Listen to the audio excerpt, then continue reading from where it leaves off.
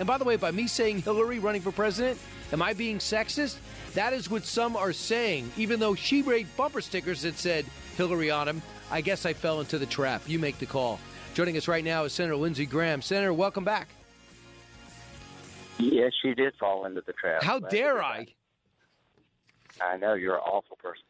So I'm not going to get you sidetracked on that issue, but I will say this. We've watched Senator Ted Cruz come out in a big event. I've watched Senator Rand Paul yesterday.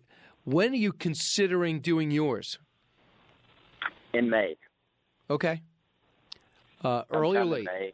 I do it. Probably late. Thinking long and hard about it. Got to put the finances together, ground game.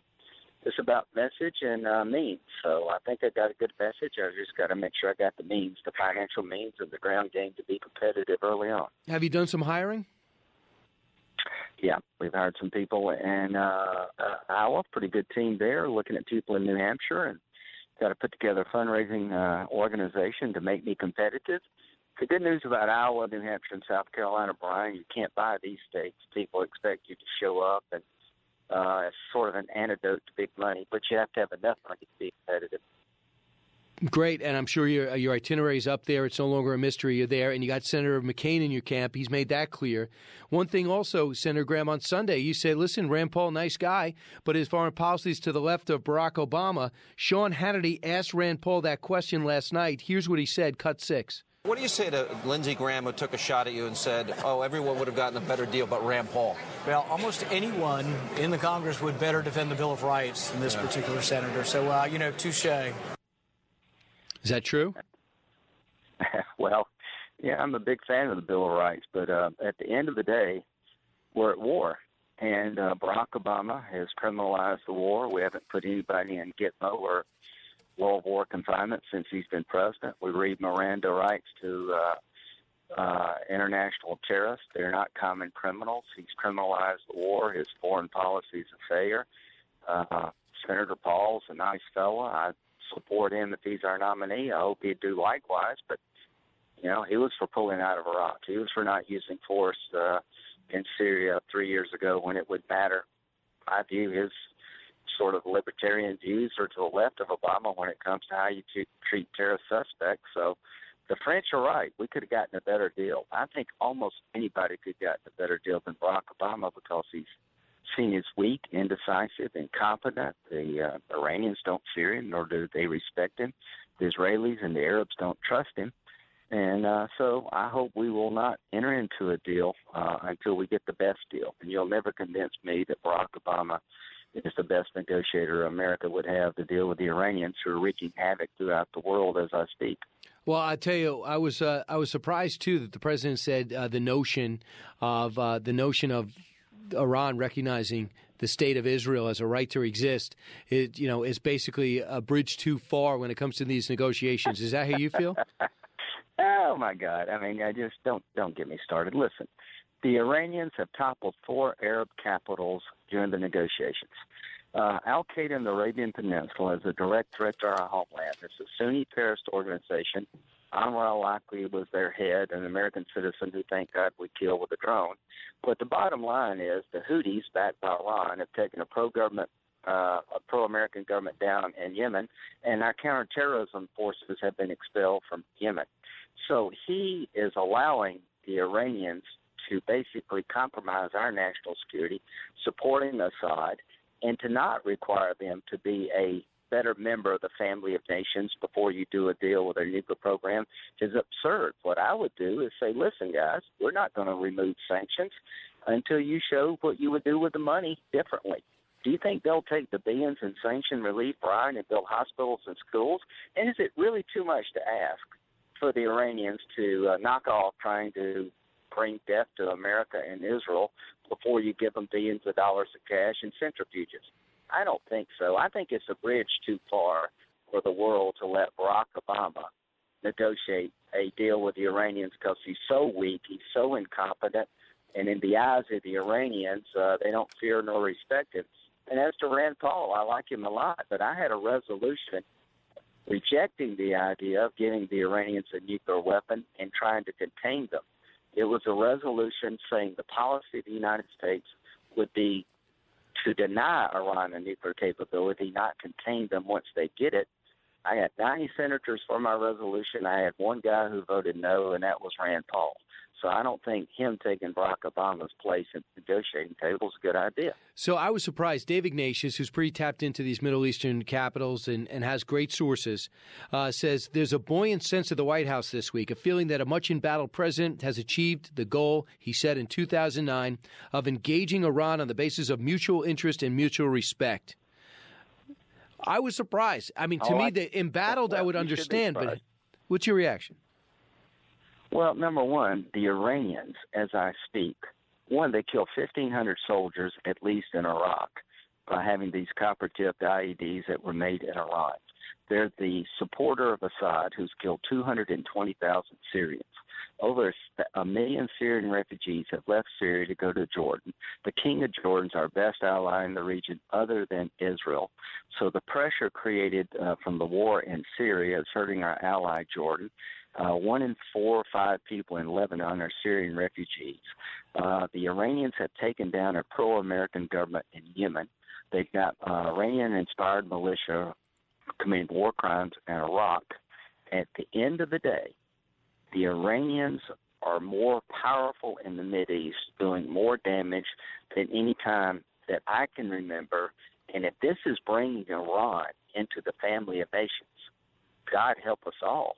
They are absolutely the cancer causing most of the problems in the Mideast, and Obama has disconnected these negotiations from their behavior. And what would you expect these guys to do with more cash? I can't believe President Obama is excited about dealing with Iran. If I were president of the United States, we would ratchet up sanctions until they change their behavior. If Obama's happy, then I don't know what he's happy about, but the people in Iran are very happy. They can smell weakness in Iran. Senator Lindsey Graham is our guest. Senator, I got to bring you to the revelation that didn't happen yesterday but broke yesterday, that the Russians have penetrated into the White House computer system. We also know that they're bulking up and possibly moving more missiles into the Ukraine and reinvigorating and unmothballing a major facility in the Arctic. It's hard to imagine a Russia more infused and or muscled up. What is your take on this? What is it going to take to rein these guys in? What should our response be? Well, this is yet another symptom of a greater problem. The weakness of Barack Obama to stand up to thugs and dictators and radical Islam is really hurting us all over the world. Radical Islam on the Sunni side is running wild. ISIL and ISIS and Al-Shabaab and Al-Nusra and all of these Al guys are stronger than ever. There are more organizations, more terrorist armies with more weapons, with more safe haven to attack the homeland than any time before 9/11. As to Russia, Putin is walking all over Obama. NATO is never any stronger than the American president. We signed an agreement back in the 90s with the Ukrainians. If you give up your nuclear weapons, we will guarantee your sovereignty. Well, when Obama drew a line in the sand against Assad, if you use chemical weapons, we're going to take you out, and did nothing about it. I think that was a signal to the Iranians that they could do anything they want to do, and I think that was a signal to Russia that we're weak. We're not going to back up the agreements we signed, and he went and took the Crimea, and he's dismembered the Ukraine, and he's not going to stop at the Ukraine. I think he goes to Moldova next. And Barack Obama's weakness, his incompetence, has unleashed some very dangerous forces in this world, and you need a new president who understands the world for what it is and the role of America. America should lead from the front. Look at what happens when you lead from behind. Yeah, we're witnessing it right now. It's as if we checked out. What is our right way in Yemen at this point? The government we kind of liked has been displaced. Yeah. They're being bombed now by Saudi Arabia, who is not bombing al-Qaeda. So where do we belong? What I would do is I would partner up with the Arabs and go take Yemen back and reestablish a counterterrorism presence in Yemen. Al-Qaeda and the Arabian Peninsula are the guys that planned the Paris attack. They're probably the most lethal force when it comes to hitting the homeland of any of those guys, including ISIS. So the only way you're going to get a resolution in Yemen is to allow the Arab coalition that exists today the capability to defeat the Houthis backed by Iran.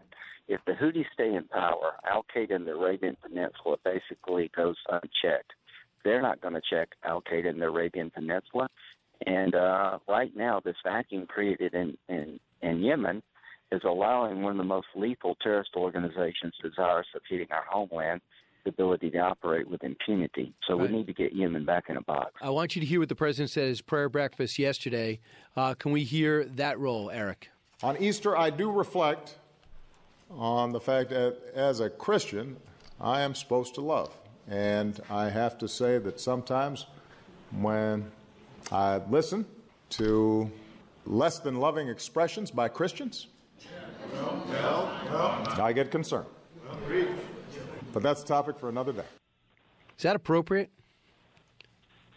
All I can say is that the Christian community in the Mideast is being slaughtered.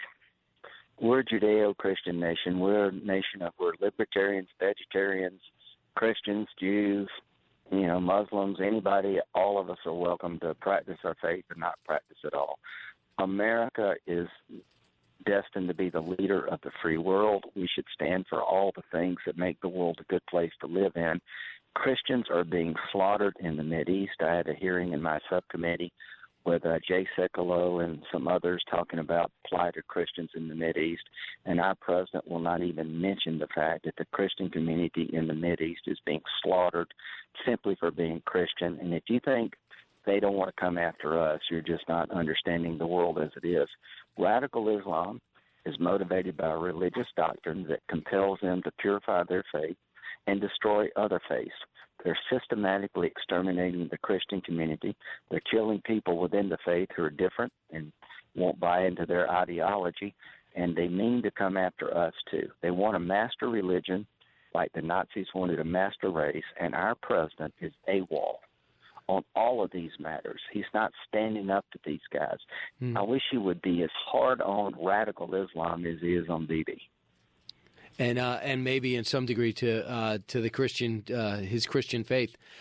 Senator Graham, we're gonna find out in May if you have a big announcement too. You can be sure we'll be carrying it and talking about it. Thanks so much for your time as usual.